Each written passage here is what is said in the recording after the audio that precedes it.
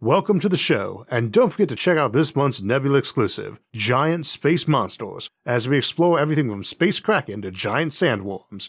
To get access and help support the show while hearing every episode early and ad-free, plus hours of bonus content, check out go.nebula.tv/IsaacArthur and use my code IsaacArthur.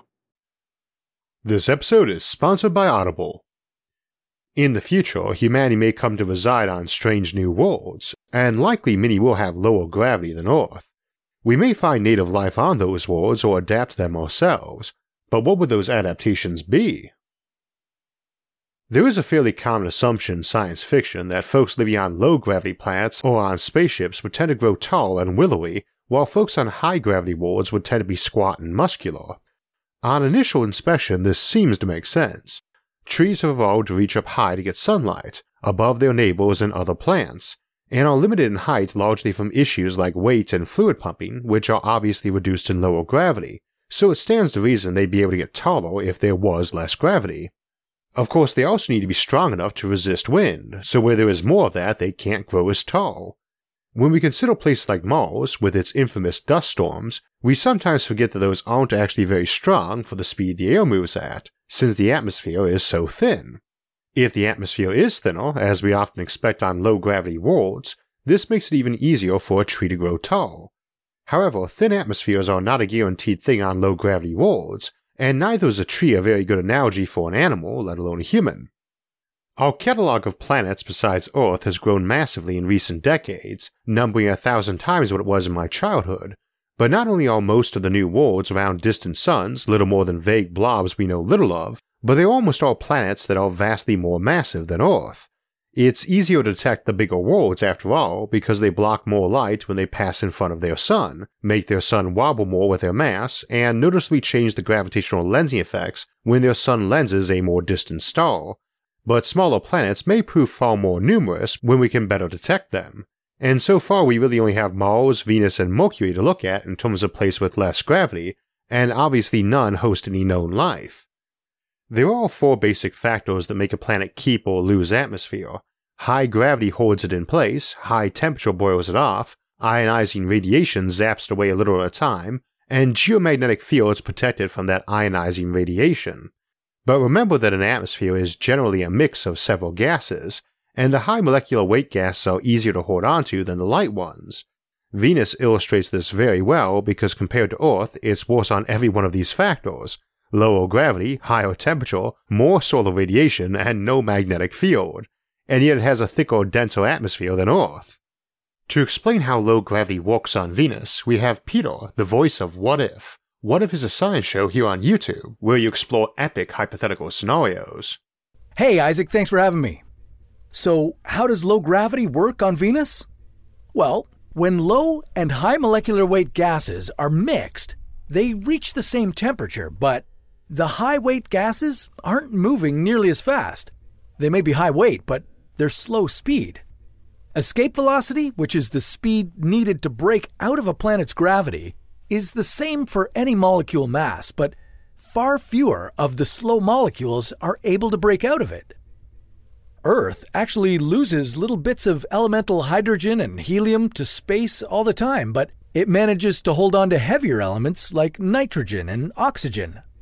But Venus has lost those gases and holds on to much heavier ones like carbon dioxide, sulfur dioxide, trioxide, and some nitrogen. So, in theory, a low-gravity planet could have a dense atmosphere, but this means it would have to be composed of heavier gases than what we have on Earth. A magnetic field would definitely help keep the atmosphere in place, but as Venus shows, it's not completely necessary. Thanks, Peter. And folks, make sure to check the link in the description and subscribe to What If.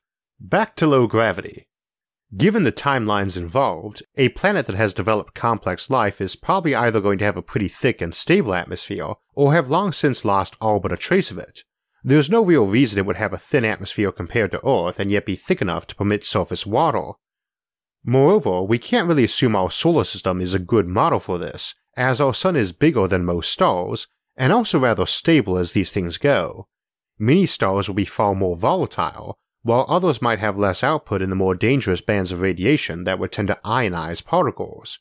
For that matter, under lower atmospheric pressure, water boils at a lower temperature, putting more water vapor in the air that can be broken into hydrogen and oxygen, and that hydrogen lost.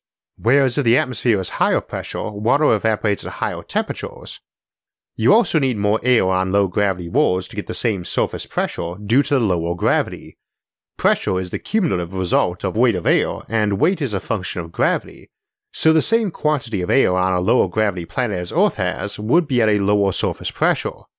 We would also expect that atmosphere loss is a bit of a runaway process. As you lose more and more air, it goes faster. The pressure drops and the oceans evaporate easier, and particles hit by high-energy particles can travel farther in the thinner air without hitting another particle to lose speed, and so you lose more pressure and lose air faster. Add to that, hotter planets are nearer their sun and hit by more ionizing particles and solar wind. So too, they are more likely to become tidally locked and have their metallic inner core slow down as a result, as those big spinning balls of molten metal that generate those magnetospheres, if that weakens, they lose air even faster. So we do indeed have reason to think low-gravity worlds and hotter worlds will lose air faster and be less likely to have an atmosphere by the time life of complexity has developed, but we also can't assume that's a hard and fast rule. Large moons around gas giants might be shielded in part by the magnetosphere of their massive parent world, for instance. Worlds around less volatile suns might get less pounded by solar radiation and wind. Planets might get hit more often by comets bringing more water and other materials in, and so on. They will be less likely overall to have thick atmospheres than bigger worlds, but they are also likely to vastly outnumber those bigger worlds, so it may be that the majority of worlds with oxygen-nitrogen atmospheres are actually worlds less massive than Earth simply by raw numbers. As I mentioned a moment ago, Venus is hot, has virtually no magnetosphere, and has slightly less gravity than Earth, yet possesses a very dense atmosphere, though much of this is heavier carbon dioxide.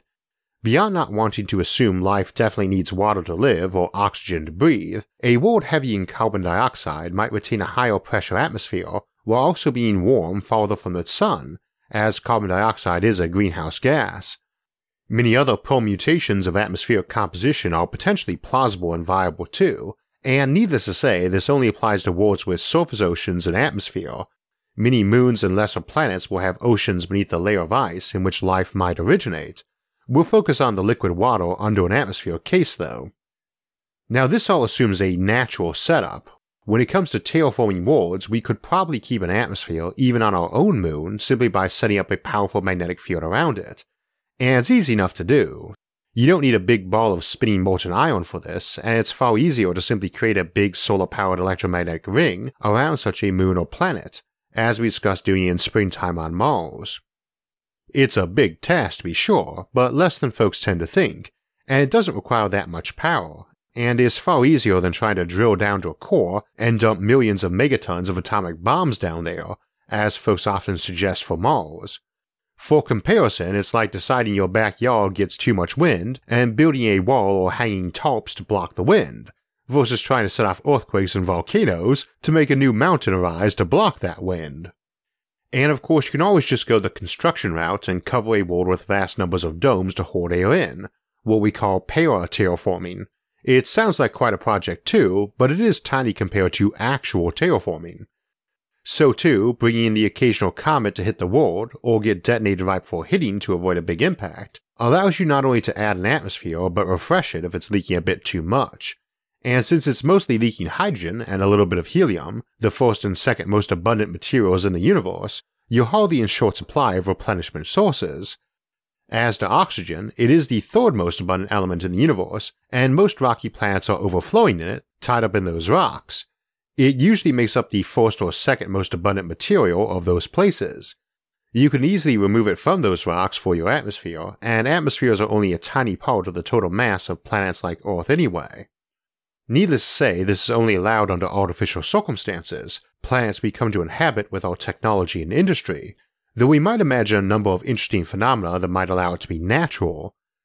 As an example, planets around red dwarf stars, the most common kind of star, might easily have their own robust Kuiper belts or Oort clouds full of icy comets. Water is ridiculously common in this universe due to hydrogen and oxygen being so abundant, and any such comets entering in close would have a shorter path between the frost line where they melted and impacting the planet, which also takes up a bigger effective cross-section for collision in that solar system since it's more compressed around that smaller, dimmer star, so they might get hit by comets much more frequently and replenish their gases that way. Now as to life living there, however it arose, natural or transplanted, what really is different? Again, it is likely to have a decently thick atmosphere or none worthy of note, so we shouldn't assume the natives need giant lungs, or that trees can grow however tall and broad they want without fear the wind will knock them over. What about the critters though? Are they more tall and willowy from the low gravity? Perhaps, but we have to ask why they would get taller. A tree has a reason to get taller. Tall is only advantageous in nature because it makes a critter look more threatening or reach food that's higher up, and there is a reason we don't really have as much megafauna as we used to. As to thinner bones and less muscle, one might ask why. Birds have thinner bones to make them lighter for flight, though hardly lack in muscle. That comes at a price of being less sturdy against blows. We need thick skeletons to support our mass and absorb the shock of falling and walking, but also to support us against inertia of hitting or being hit, and inertia is not affected by gravity, just weight. Nature also cooked up ways for critters to get big, like having air pockets in their bones, as large dinosaurs often had. Peter, are there any alternatives? Well, a cool thing you'll find on a low-gravity planet is that you can have thicker bones, as well as more muscles compared to what you might have on Earth. This is due to your body weighing less. It'll still take effort to alter your inertia, but you'll weigh a lot less and be able to carry way more mass. And think how cool you'll look when you're at the gym. We can look at megafauna in the past who also benefited from higher oxygen levels. If we wanted to achieve similar pressure to what we have on Earth, we'd need more air, which would significantly impact the weather as well as the biology and chemistry on the planet. Flight is easier for creatures in lower gravity as well. Though flight mostly has to do with speed and air density, we could see massive critters flying about. Ugh, gross. Since gravity would affect swinging and jumping as well, we could also see a lot more creatures living in trees, engaged in branch hopping or even gliding. These wouldn't just be tiny little squirrels either. The creatures living in these trees could be massive. The reason why they aren't up there right now is because it's too dangerous for large predators to be up in tall trees, as it's too risky for them. With this low gravity, we could also see creatures who could parachute, as well as ones with wings. However, this low gravity could hurt smaller flying creatures like insects. These creatures rely on the air being thicker, which helps for flight and maneuverability, even in lower gravity. The new insects we find on a lower gravity planet would be kind of like dragonflies, only smaller. Or they might be microscopic. Creatures on a low gravity planet sure sound interesting, but what would happen to these insects if we lived on a planet with much higher gravity? Well, you can check out our episode, What If the Earth Was as Big as the Sun, right here. Back to you, Isaac.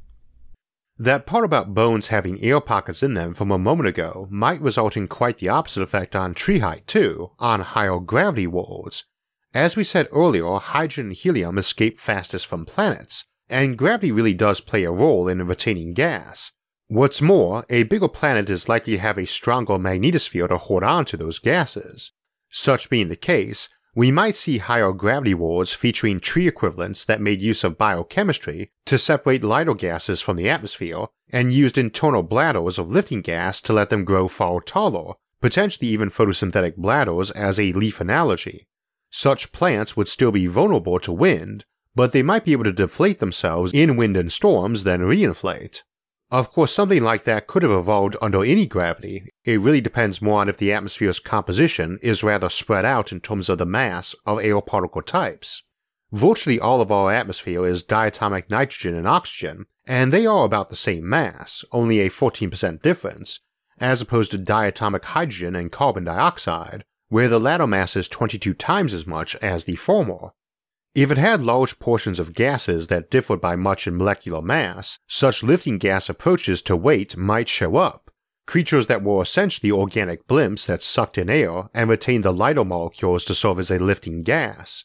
We do after all see it in regard to oceanic creatures, which frequently use air and water ratio changes to alter their buoyancy. Indeed, it is possible you might not simply end up with two ecological layers, ground and treetop, but an entire biosphere layer suspended in the air, if that lighter gravity world was maintaining its atmosphere in large part from having a big molten core and much tectonic activity. You might have a good deal of dust and moisture in the air, and organisms floating up there to maximize light and feed off those atmospheric contaminants to achieve both nutrient and buoyancy.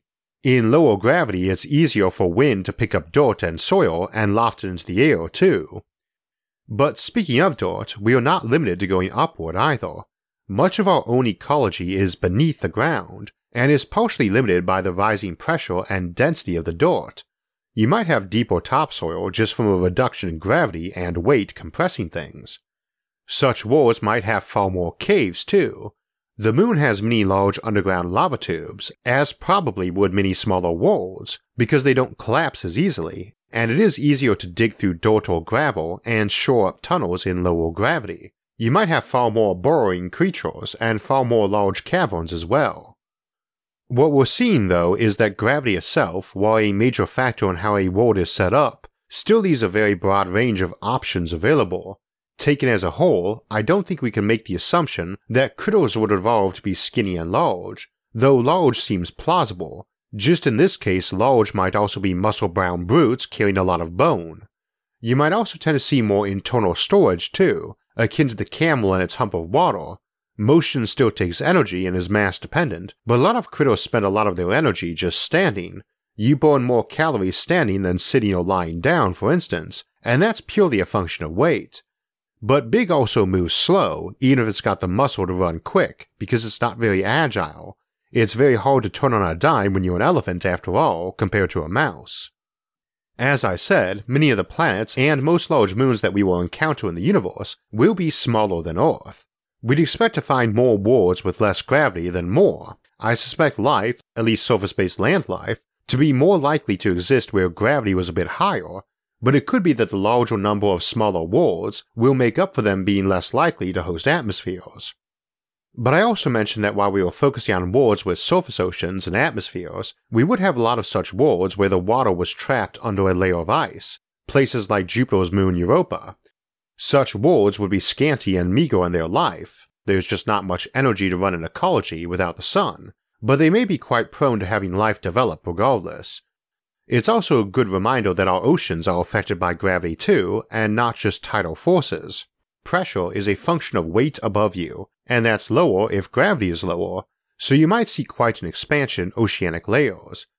Now the top thin layer of water where light can reach abundantly is still where most of the action would take place, with much beneath it being those organisms living on debris, marine snow, descending from that top level.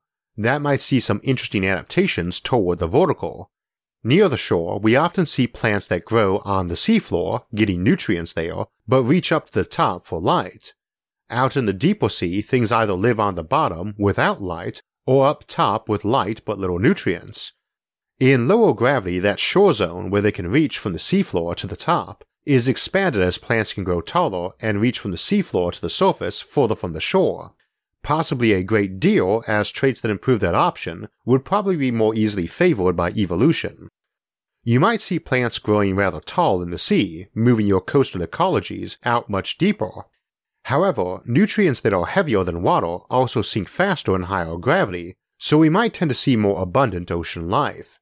Most of Earth is covered in deep sea. Life is not terribly abundant there compared to the shores or inland, because sunlight is up at the top and nutrients fall below, or scarcely diffuse into the water near the surface.